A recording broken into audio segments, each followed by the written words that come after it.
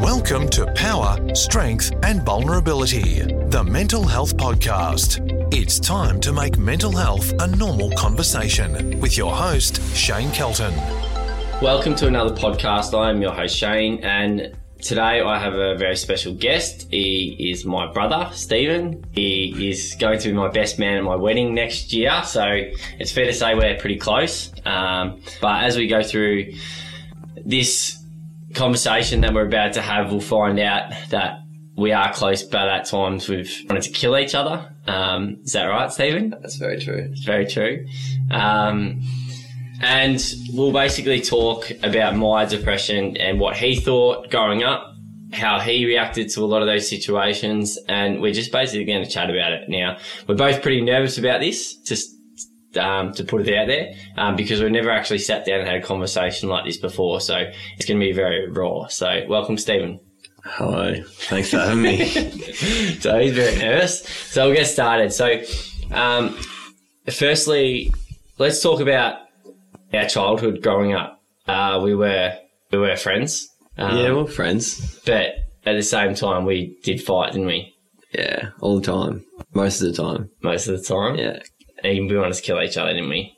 I think you wanted to kill me more than I wanted to kill you. Why was that? Why did I want to kill you more? You're always angry at me. I don't know what I did. All right, so that brings us into this I guess, the topic we'll first talk about. You know, what did you think of me sort of between those ages of 13 and 18, through those high school years where we were growing up? What did you think of me as a person? Be honest. It's hard to remember. I think towards 18 and around that age, I was just stayed away from you. I was just, every time I went near you and you'd bite my head off for over nothing. Yep. We were always friends, but yeah, I spent most of my time steering clear of you. So you basically tried to stay away. Yeah. Do you think I was basically a drama queen? Oh yeah, you were a drama queen. So I overreacted. Still are. I overreacted to little things, didn't I? Yeah, mainly little things. Yeah. The littlest of things. Yeah. So, and as I spoke about in my podcast, did you listen to my podcast? Most of it. Listen to Mum's and Alicia's, but didn't listen to mine. So as I explained in my podcast, I did react to those little things quite badly, and I guess you copped the brunt of it living with me, and we're always around the footy club and cricket club together and stuff like that. So, you know, as I want to know what you thought about my suicidal tendencies through that age, because I did threaten to harm myself and threaten to kill myself. What did you think through that time of all that? Well, I copped it a bit, a lot of phone calls and messages from yourself or friends or sometimes random females saying your brother's saying this, your brother's saying that, and I just thought you were bluffing. I never called you on the bluff because, as I said to people, if he's not bluffing, I could never forgive myself. But I just thought it was all big act. I had no idea what was going on. Didn't understand it. Why do you think I was acting? What did you think I was sort of going to get out of that? Attention? You thought I was attention? Looking for attention from? I think because it was on Facebook, the attention. If it wasn't on Facebook, I would have thought more seriously into it. But because it was when you were drinking and the statuses would go up, I'm like, this is just fucked. Like, what do you want out of this? Like, to me, it was a bit. I actually agree with you. It was like, and I've spoken about this before, it definitely was attention seeking and overreacting and stuff like that. But it wasn't, as you said, it was those little things. It wasn't those little things in my mind, which I know you understand a lot more now about those thoughts and stuff like that. So I turned 21 and I spoke at my 21st. Yep. And I basically put everything on the table. What did you think then? You cried, didn't you? A little bit, a couple of tears. But I don't know if I've ever told you this. Before your 21st, I went into the bathroom when you weren't there and I found your speech and I started reading it. And I read the first few lines. I'm like, fuck this, I'm out here, and threw it back and walked out. I'm like, I can't deal with that. So I knew before going into your 21st that you were going to do it. I tried to mentally prepare myself. It still didn't really work. Everyone was crying though. Everywhere you looked, there was people crying. How can you not cry? So was that one of the first moments that you actually thought this is actually real, or did you still think that was attention? It was more real, but I still didn't understand it. Yeah. I was one of those people that just never understood what was behind. I just didn't get it. Yeah. Like I was like, we've got such a good family, such good friends, and I was that person that was oblivious to the fact that it is a real thing. And I was good looking. I wouldn't say that. Good at sport. You're the favourite. I was the favourite child, but you weren't good looking. I'm still a favourite. I think I'm the only one that got the looks out of the family. So a few months after that, I guess when the female partner went overseas and things started getting worse, did that hit home to you of how real it was? I saw a psychologist and I was put on medication. I don't know how much of you knew of that at the time. No, I got shielded from it. Yeah. Mum wouldn't tell me. She thought she was protecting me. But I felt like I was out on the outer because no one would tell me what was going on except for Dad. Dad would tell me. So I didn't even really know what was going on, to be honest. And how, do you wish you did know? I wish I knew more, but... Even though it was hard, it would have been hard for you. Yeah, but I can't support someone if I don't know. Yeah. Like, I never knew what to do. I never knew how to support you. But if I don't know, there's nothing I can do about it. Yeah. I just got to sit there and guess what's going on. And I was 19 at the time. I don't know what to do. Yeah. I don't understand it. Yeah, so you would have liked to have known more. Just to learn more about it. Yeah, and learn more. Then, I don't know how you found out, but I tried to take my own life February 6th, 2010. How did you find out about it? Phone call? Who from? Not Mum. I spoke to Mum and she sugarcoated it and protected me from it. And then I spoke to Dad and he said, he straight up just told me what was going on. And I was like, thanks for telling me, because Mum didn't want to tell me because she wanted to protect me, but I'm old enough to know what's going on. Yeah. But I still remember getting the phone call. I still remember where I was and when I spoke to Dad and what he said. And I don't particularly remember what Mum was saying, but I remember I was annoyed about it because I knew there's something going on, but she wouldn't tell me. Yeah. So those things stick in your memory because I still remember that time. That was when I was sort of like, okay, this is real. I still don't get it. Where were you? Churnside, Carnell. Did you tell Carnell straight away? Yeah. I remember I was standing. I remember I stopped at the time and I was like, what do I do? How do I help? And Dad's like, there's nothing you can do. The hospital now, blah, blah, blah. And that was, I think, the moment I still didn't get it. Still didn't understand it for years. But that was the moment, I guess, everything changed for me. There's a switch that just kind of flicked that this is real. Yeah, this is realer than I thought, I guess. Realer than the bluffing that I thought it was. Yeah, there's no bluffing anymore. Yeah. But I didn't message you the night before or anything, did I? It was... Nah, not that I can remember. There was nothing really at the time. No. That signaled I didn't put a post on Facebook or anything. No. It was very quiet. And I guess that's probably the scariest time. Yeah. I guess, what did you and Carnell speak that morning about it? What happened next for you? I don't remember. I don't remember what happened after that. It's very blurry, blank. Yeah. I can't recall what the rest of that day was like. Just in shock? Yeah, I guess so. Confused. There's a lot to take in for an 18, 19-year-old that's got no idea and thinks it's all bullshit. Yeah.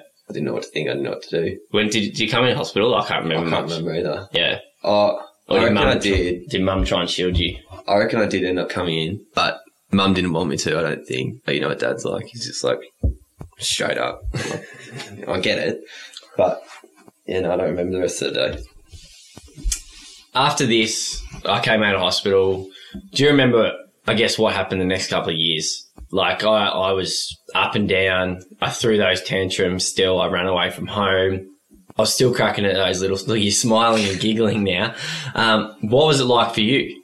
It was hard because I still didn't get it and I didn't know what to do. I didn't know how to help. But I don't know. I can't recall. I just got images in my mind of different things that have sort of happened over the years. I don't know when they happened. I don't know what happened first, but...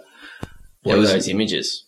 Just like from messages, or one night you called me or you messaged me and said you were going to harm yourself, and I worked so hard to get where you were out of here, and it's been so difficult. I'm like, get in the cab, come home. I don't have any money.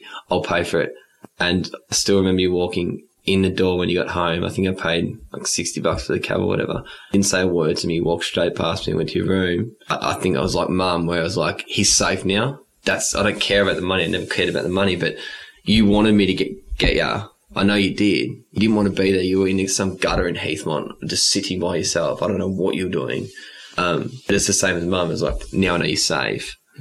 And I was thinking about yesterday, just bits and pieces like that going through. Yeah, so I'll talk about that night actually. So do you still not remember what happened that night? Or? No, I was trying so hard to get you home. So I was out somewhere. You'd been drinking as well, hadn't you? Yes. Yeah. Yeah. I was out somewhere, and I guess I want to talk about this a little bit so people can become aware of how alcohol is not good when you're in this state of mind. And that night I was out drinking and I was seeing a girl at the time and I got ridiculously jealous for some reason. I don't even know why. So I got a taxi back to my car and drove my car from Croydon to Ringwood. That's a Heathmont. Two of the guys were at the house and they actually heard the car and ran out and I sped off. It was one of the stupidest things I've ever done in my life. And I drove to this girl's house. And I'm glad she did, she blocked me from everything, social media. And at a later stage, I got a friend to pass an apology to her because it was just ridiculous. And yeah, I remember Stephen messaging me exactly what he said and yeah, got me home and it took so long to get you home. Yeah. But I think I might have messaged one of your friends, girls, and that was what maybe got you started, but maybe. And I've had a lot of people contact me over the years. Yeah. About different bits and pieces. So after the years of me trying to take my own life, do you feel Mum still shielded you from everything? Yeah. As much as she could? Yeah. And you wish she didn't? Yes. Mum's probably not going to listen to this, so you can say what you want. I think she'll always shield me from it. Yeah. She'll always try and shield us from things that are going to upset us. But you're listening, Mum. Stop it. Jesus. So for you, through that time, I remember an incident, we were just speaking about it before, where we were driving. I just found out it was in another workmate's car and I lost my shit. I didn't even know why I lost my shit. You've just told me. So I want you to run through that story of how simple the problem was and my reaction to that, to show people that this is a sign or a symptom that someone is struggling when they react to something so small. Okay. So I think I remember you were trying to start the car that you never driven before and it just wouldn't start and you're getting frustrated and I was just sitting there just waiting and you're like, well, can you give it a go? I was like, well, why is it going to be any different when I turn the key to you turning the key? And you lost it. Like I'm like, whoa, okay. And then I did actually start the car. I got the car started and you're like, see. But yeah, that was pretty full on. And then it continued back to the job site the whole way. You're just so angry and snapping at me. And I threatened to basically harm myself, didn't I? You threatened to harm yourself with me there. Yep. Yeah. Was that scary? Or did you? It was scary. Or did you know that I wouldn't hurt you? I knew you wouldn't do it because I knew that you wouldn't hurt me. Yeah. But it was full on. It was, yeah, obviously a bit scary, but I knew with me there, I knew with me in the car that nothing was going to happen. Like, you're not that stupid. Yeah. But it was over something so minor, wasn't it? Yeah, you just couldn't start the car. And you only attempted it like 4 or 5 times as well. After the second time, you started losing it. I'm like, what are you doing, mate? It's all right. It's not our car. Doesn't matter. But I guess sharing that story is like in the hope that you out there understand that the littlest things that can be fixed so quickly. I mean, even if you couldn't get the car started, we could have called the guy and said, this is what's going on. We weren't far from the job site. No. And we could have got it solved. But in my mind, it was the end of the world. And I guess that's what depression and anxiety can be. It's little things can feel so extreme. So looking back now, obviously, things have changed in both of our lives. You've learned a lot more through me and through your own experiences. Like, what would you advise someone that might be going through the same situation you are, where their brother or their best mate's showing all these signs? And what are those signs and symptoms you'd look back and say, yep, there might be something wrong there? In hindsight, it's a lot easier to look back and say, yeah, I can see it now, but going through it was hard. I didn't really know what was going on, but I guess the moodiness and grumpiness was a lot more than normal. And that was probably the one thing indication that something was going on, but I didn't pick up on it at the time. I can pick up on it now and see. I think, as Mum said, I do the same. We wait for you to sort of communicate with us to see what kind of mood you're in. I think you're better now. I think you don't really snap at me anymore. Snap at Mum. I'm an Alicia, cop it. Yeah, so I'm glad I'm out of that box. But yeah, I guess... Because you've grown up, mate. You're not immature anymore. Come on, mate. He's lost. I don't know. I'm lost. He's lost. So it's hard to say what to do in this situation because I was so shielded from it and I didn't know what was going on. And it's so hard to pick up on the signs, but I guess just being there is the only thing you can do. Yeah. Like being there and not pushing it. Like if I tried to push it with you and speak to you back then, there's no way I would have got anything out of you. You would have just cracked the shits at me and you wouldn't have spoken to me for the rest of the day.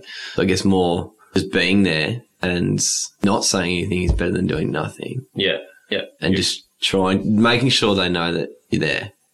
Advice for parents and stuff. So let's say, basically put in our position where you've got a sibling that's going through something and the parents know everything. What advice would you give to them? Just fill the brother in or sister in as much as possible. Fill them in to an extent. It doesn't have to be every single detail, but I got shielded a lot from it and I had no idea what was going on. I'd rather know bits and pieces. I didn't need to know everything, but I think you can't help someone if you don't know. Yeah. And if you're getting told stuff like, nah, he's fine. Nah, he's not doing this. He's not doing, it's like, how do you help someone like that? So you need the support around you. So you need to know more. Yeah.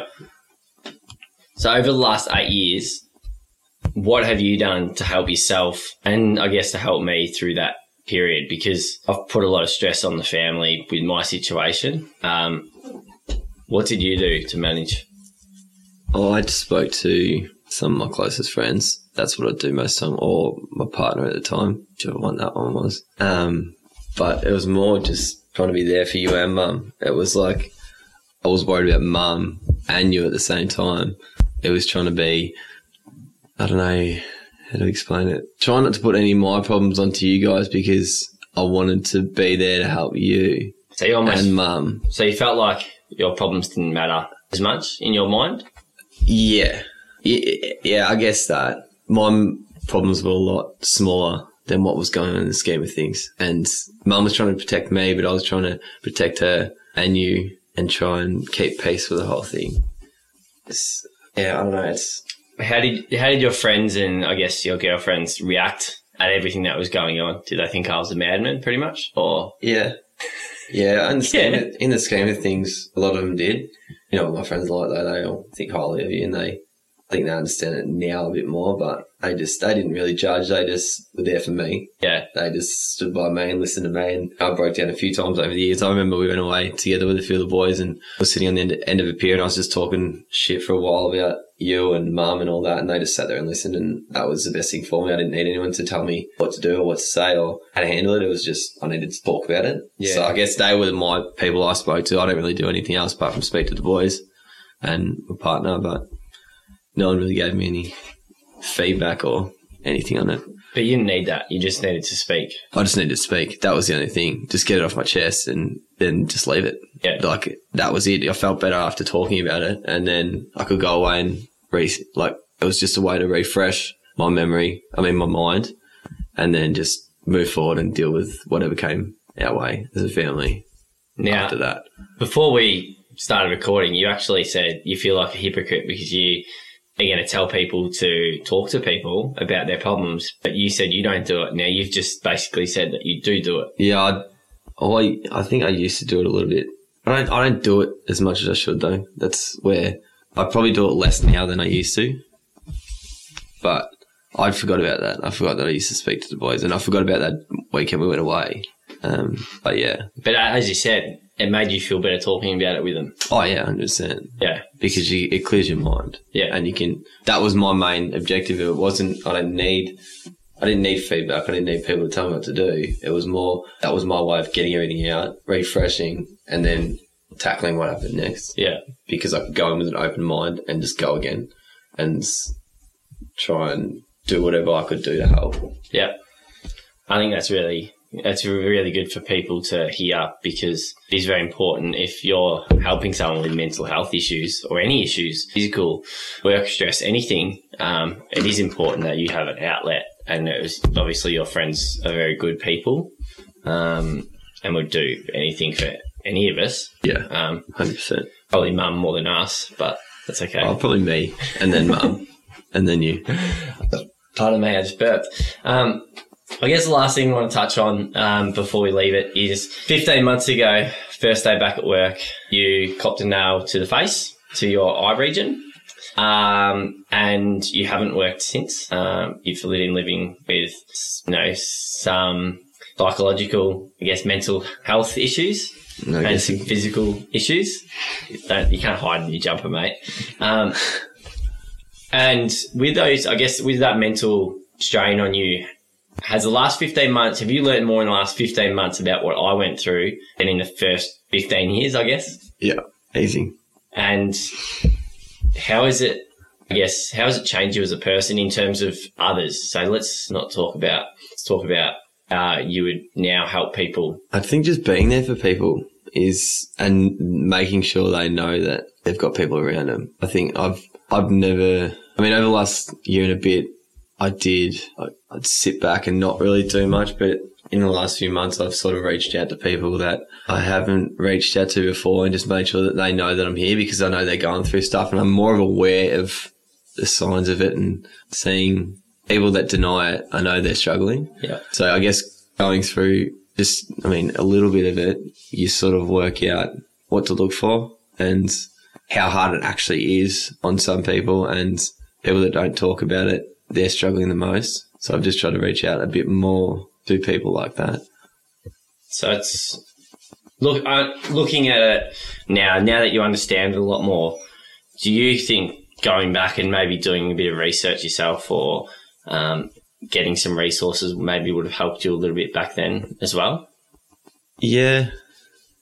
Because if you don't go through something you can't understand, you're never going to understand it properly. That's just a fact of life. If you've never had a broken leg, you can't tell someone what's with a broken leg how to feel, because you don't know what it feels like. Same with mental health. Yeah.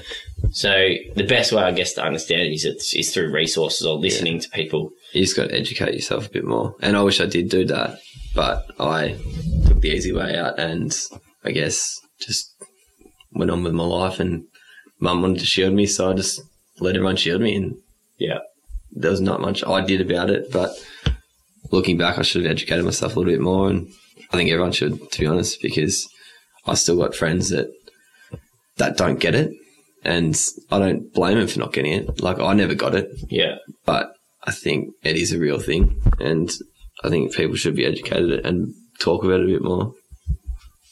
Yep. You're like, get me out of this podcast. No, I don't know, it's just full on talking about it and thinking about talking about it with some of my friends and whatnot, because I've had to do that, and it's emotional.